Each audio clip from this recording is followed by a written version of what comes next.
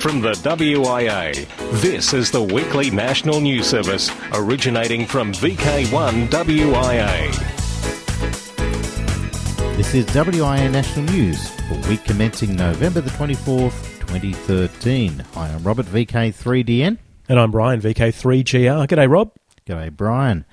And we have a guest with us this week, and I'd like to welcome Ralph, VK3 Lima. Well, good morning, listeners, and can I just begin, Robert and Brian, by saying what a huge studio you have here.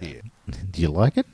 Sensational, and thank you very much for letting me be involved coming into the inner sanctum. He survived the initiation rituals? Only just. Well, there's plenty of equipment here for you to play with. Oh, yeah. Now, listeners, you're probably wondering what's happened to Graham. Unfortunately, Graham's not feeling so well this week, so we collectively would like to wish Graham all the very best for a speedy recovery so that he can have the hot seat, the new seat, back again next week. So good on you, Graham, and take care. Rest up.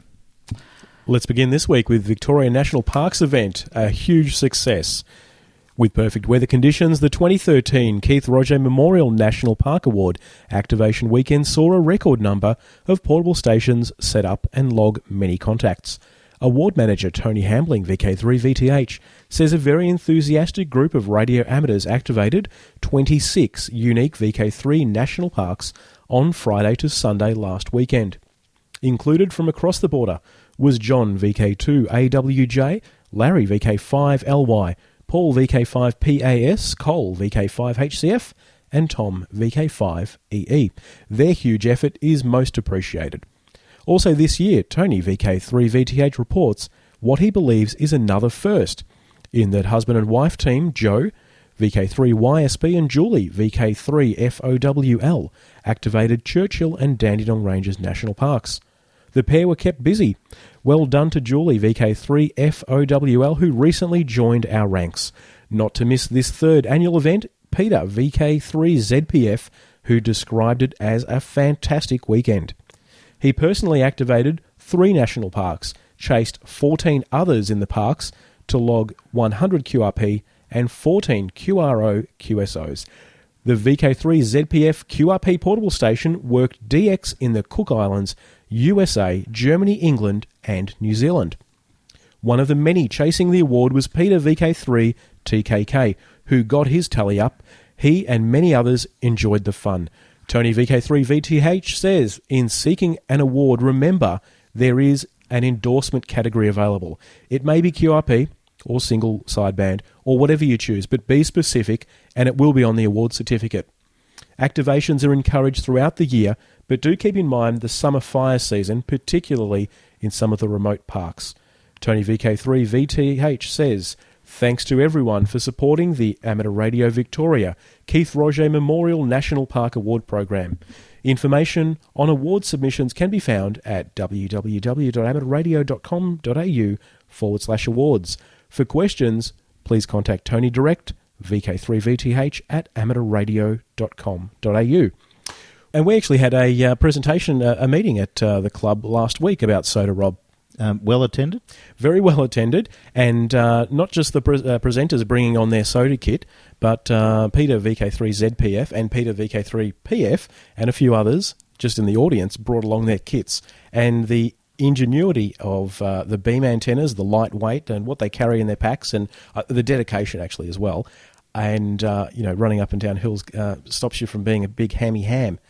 Look, I think it's fantastic. Anything that we can do that takes us and our equipment out of the shack and into the field is really good. I think it's also nice that you can put two things together. These guys were doing SOTA at the same time as doing the Keith Roger. So, yeah, 2 birds with one stone. What do you reckon, Ralph? And speaking of being a big hammy ham, hams across Australia, and from VK2 representing amateur radio at Seniors Week in 2014. John Murphy, VK2 PJM, reports that the Hunter Radio Group, the Adamstown Old Blokes, Jesmond Electronics Club in the Hunter region, Wireless Institute Civil Emergency Net, that's WISN, Westlakes Amateur Radio Club and the Newcastle Computer Club have been invited to display at an event sponsored by the Newcastle City Council. The event for Seniors Week in 2014 runs from the 23rd of March from 11 a.m. Thanks for that, Ralph. Now, next, Ed, VK2JI, is going to let us know a little bit more about what's going on at the next Wyong Central Coast Amateur Radio Club Wyong Field Day. Thanks, Ed. Hi. This week I'm going to go through the list of attractions that will be available to you at the Wyong Field Day on Sunday the 23rd of February 2014 once you've paid your entrance fee of $15. Persons under 17 years of age get in for free. Traders and Exhibitors. The Traders and Exhibitors area will open to the public for trading from 9 a.m. As usual, access to this area before then will be restricted to CCARC Field Day officials and authorised traders so that they can set up. Flea Market. For those who wish to sell their own equipment, open boot or tailgate sales may be conducted in the flea market. No bookings needed, just turn up on the day and pay at the gate. That's $15 per person admission plus $25 for a spot. Set-up and trading starts from 6:30 a.m. Please note that the flea market is not undercover, and as such traders in the flea market need to provide protection for their display in case of adverse weather. Clubs Fair. The CCARC has invited all WIA registered New South Wales amateur radio clubs to present their clubs at the field day. It is hoped that this will allow the clubs to gain extra members. Other clubs that are not WIA registered, and hence not on the WIA list of clubs in New South Wales, and any from outside New South Wales, are of course also welcome to take part in this new part of the field day. There is no charge to the clubs to be able to display. Please check the club website for contact details. Shuttle bus. There will be a free shuttle bus from the car park and railway station to the main vendors area for those who have trouble walking. Education. As well as assessments on the day, the CCARC is running a full-day foundation course on Saturday the 22nd of February. If you are interested in either the course or an assessment, or both, please contact Chris Lobb via email at vk2yychris@gmail.com or direct to his mobile 0428 239 413 for full details and to register for the course and or an assessment. For full details about the field day, please go to the club's website at ccarc.org.au. Thanks for that, Ed. And now to Media Watch, the very particular world of amateur radio. Neil Meads of the BBC joined the Chorley District Amateur Radio Society during a Castles and Stately Homes on the Air, that's Cashota, event at Astley Hall, a Grade 1 listed house in Lancashire. A video and short article has been published on the BBC News magazine interviewing amateurs involved who share a range of perspectives on what they do and why they do it. Of note is the 10% growth in licences over the past year and the club's express goal to break down the traditional stereotypes of amateur radio enthusiasts. Here's 13-year-old Joshua, 2E0IRN, who's studying for his intermediate licence upgrade under the club's education program. When I go on the radio, I get the excitement of working far distance on very low power, really. I also say you're doing a fantastic job with the station, Josh.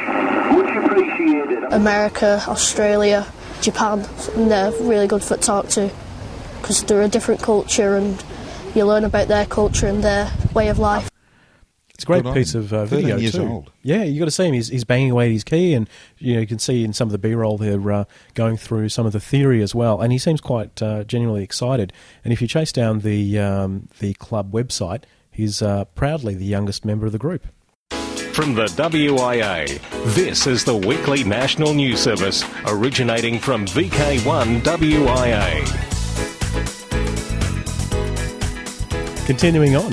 Now to operational news, Dateline 2013, and as we speak, the WAA Spring VHF-UHF Field Day, the weekend of November 23rd and 24th.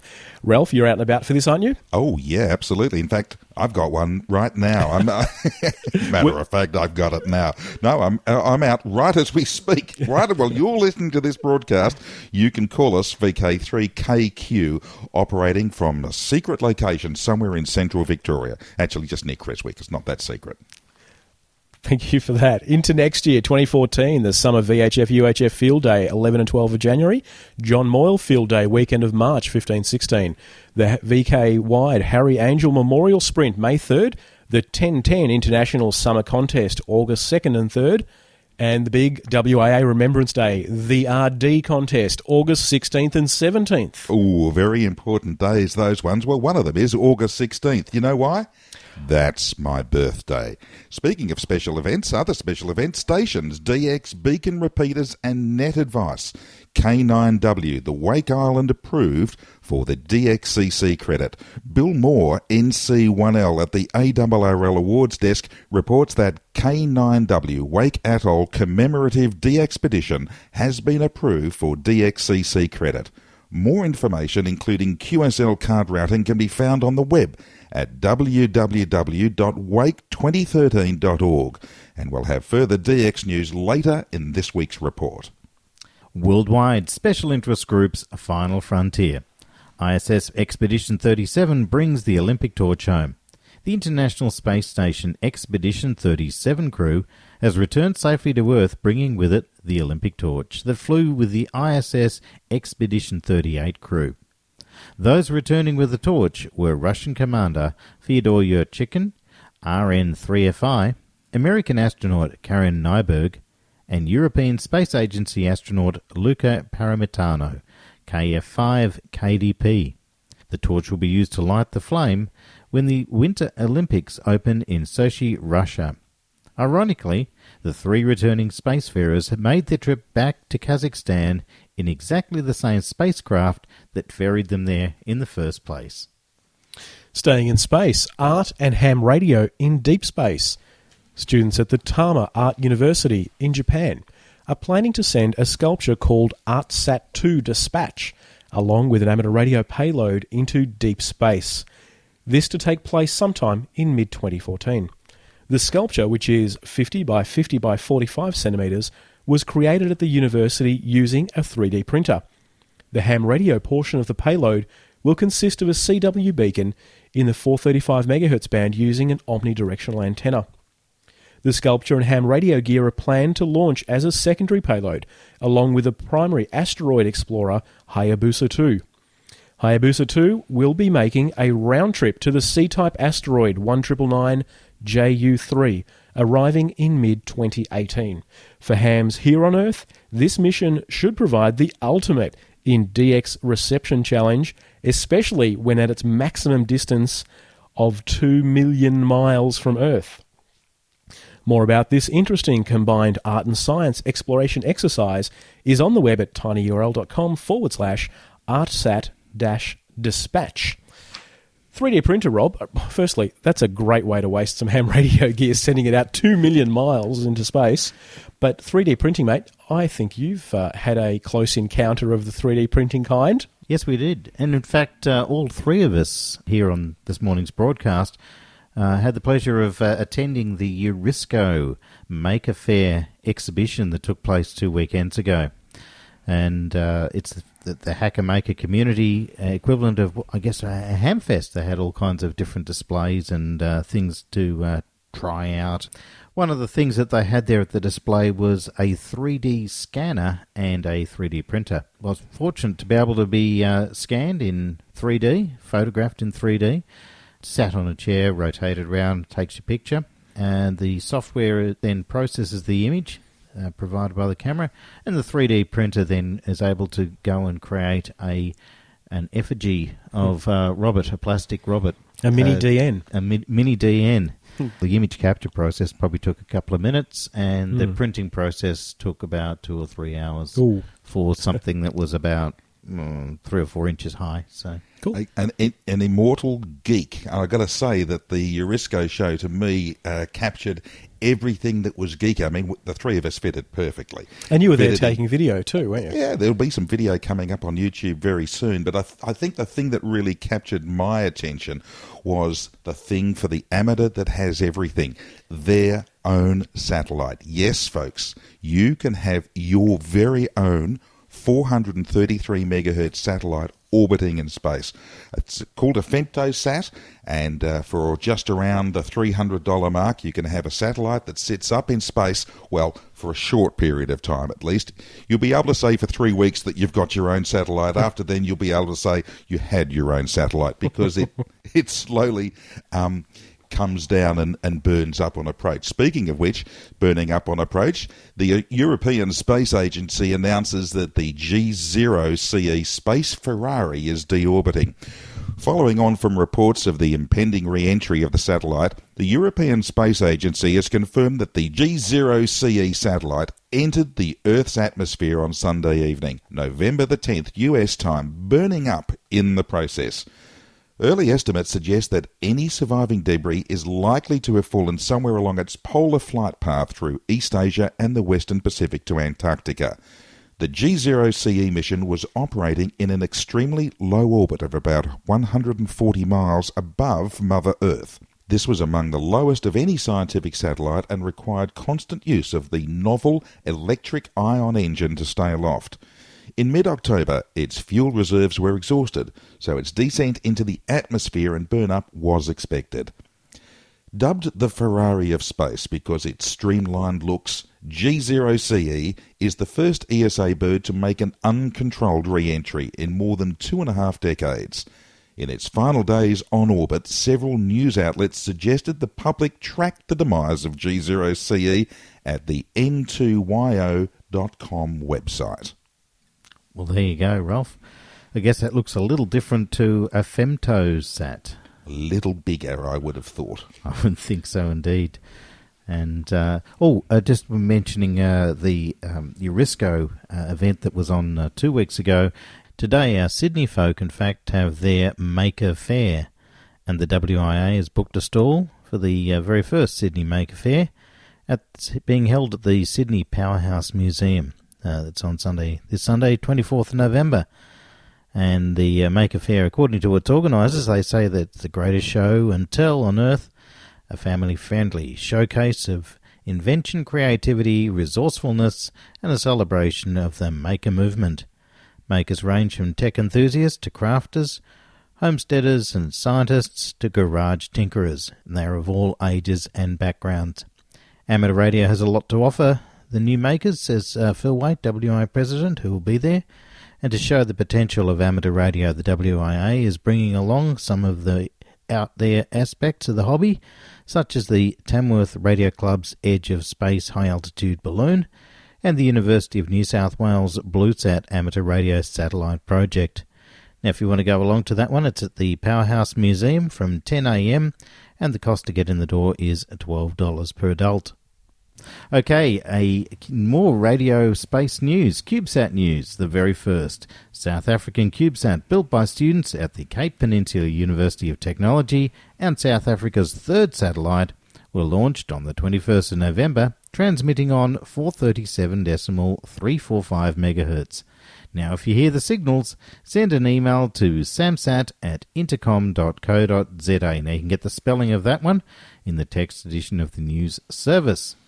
Measuring 10 by 10 by 10 centimetres and weighing in at 1.2 kilograms, the CubeSat named ZA Cube 1 was scheduled to ride on a Russian rocket together with the UK FunCube and a number of other CubeSats. The main objective of the satellite project is the training of postgraduate students in satellite systems engineering. ZA Cube 1 carries a HF beacon payload for characterization of the Hermanus Magnetic Observatory's dual auroral radar network antenna at the Seine Base in Antarctica.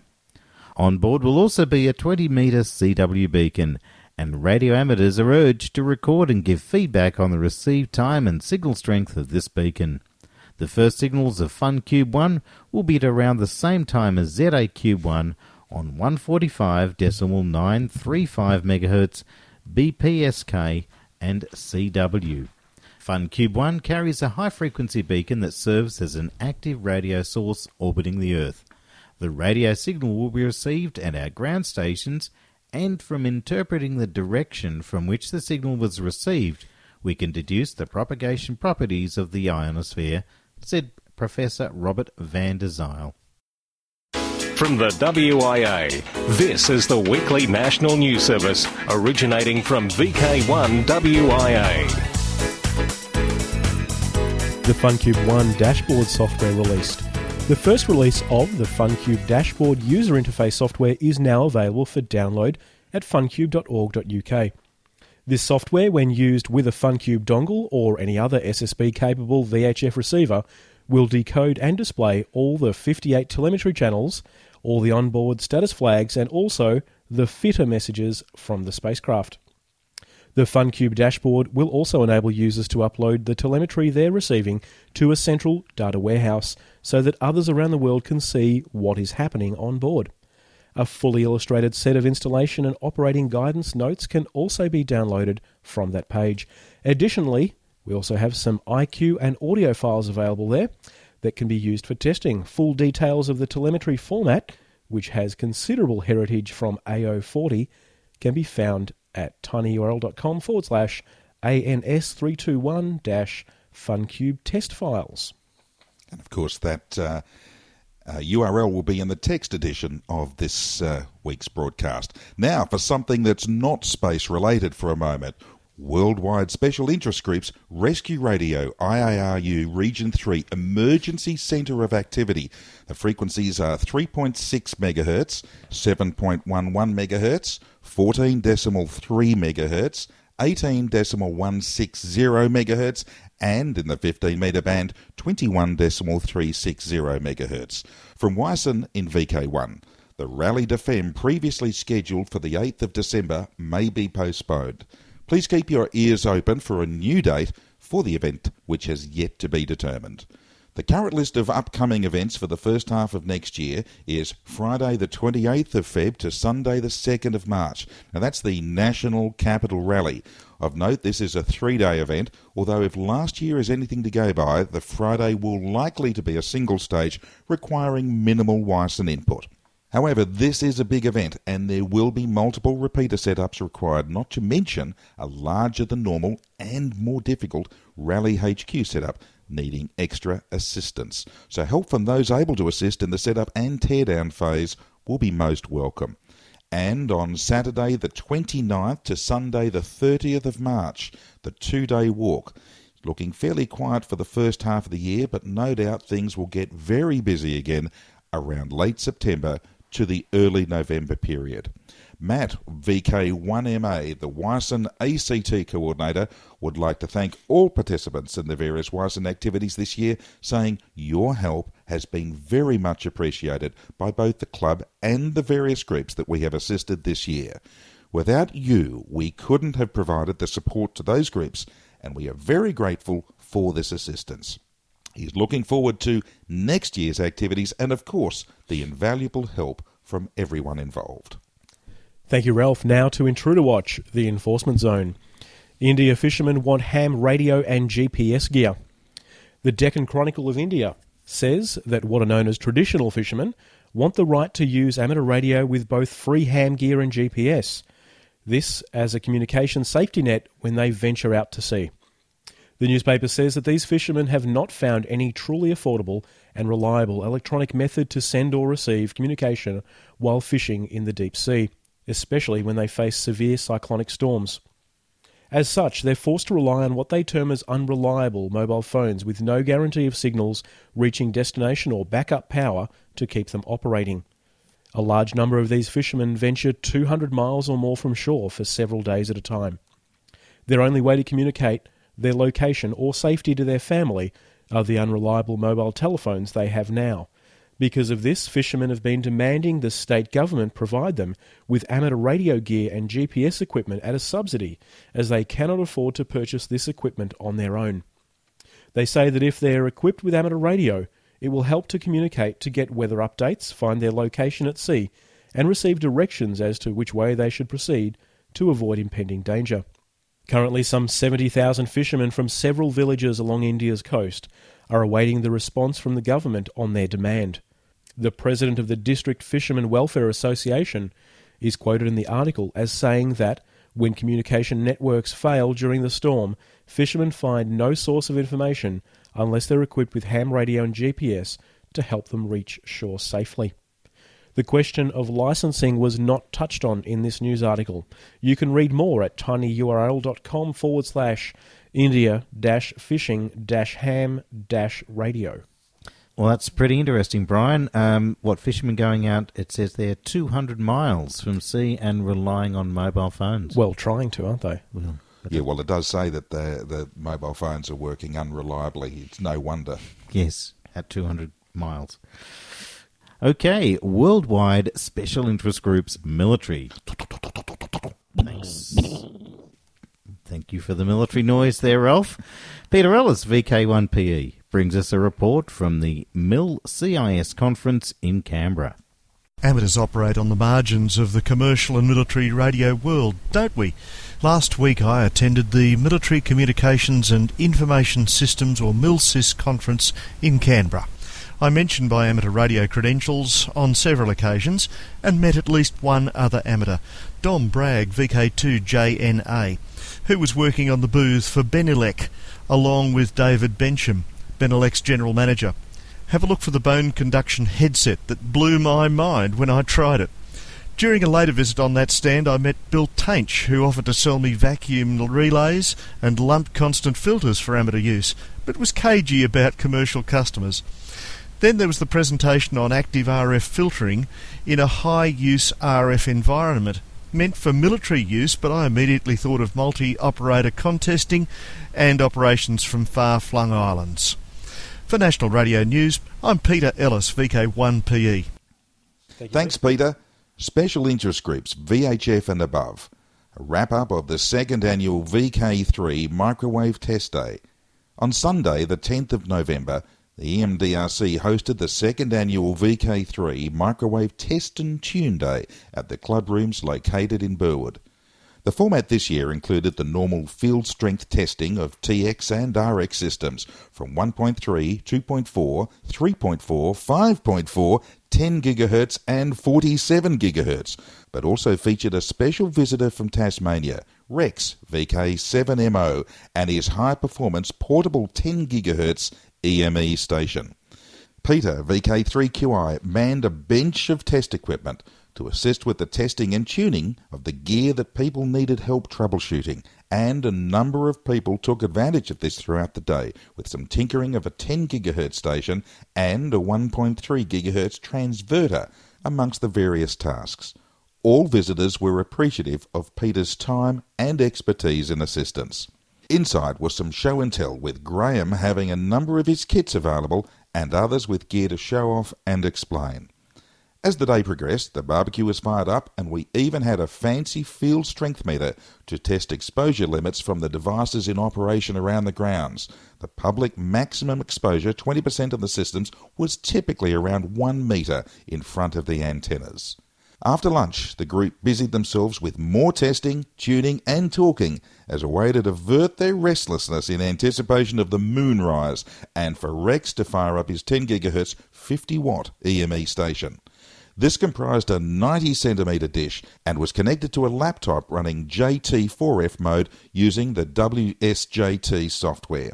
The group worked OWL W5LUA in Texas from this station, and for the next 2 hours, many got a chance to individually work 10 GHz EME. A full report with over 100 photos can be viewed via Andrew, VK3BQ's report, at vk3bq.com. Okay, well, we've just about come to the end of the news broadcast, but Brian? Before we go, submitting news items. If you'd like to submit news items for inclusion in the VK1 WIA broadcast, please email your item in text to nationalnews@wia.org.au. To submit audio, read How to Submit Items in the weekly news page on wia.org.au. Remember, the sooner you submit material, the more the likelihood of it being broadcast in the very next edition of the National News. Each item will only be broadcast once, so if you want a couple of mentions, record it a couple of different ways and we'll put it in. All right, well, that takes us to the end of the news. I'd like to thank both Brian and Ralph for coming into the Melbourne studio. Thank you very much, Robert and Brian, for having me. And again, this is a huge studio. I have never seen anything quite as big as this. All these knobs and dials. Oh, by the way, Robert, can I say it? Yes. We've reported, you decide. Now, what does this button do? Well, that one? That makes the lights go out. Uh-huh. Which lights? Your lights, Ralph. There we go. That'll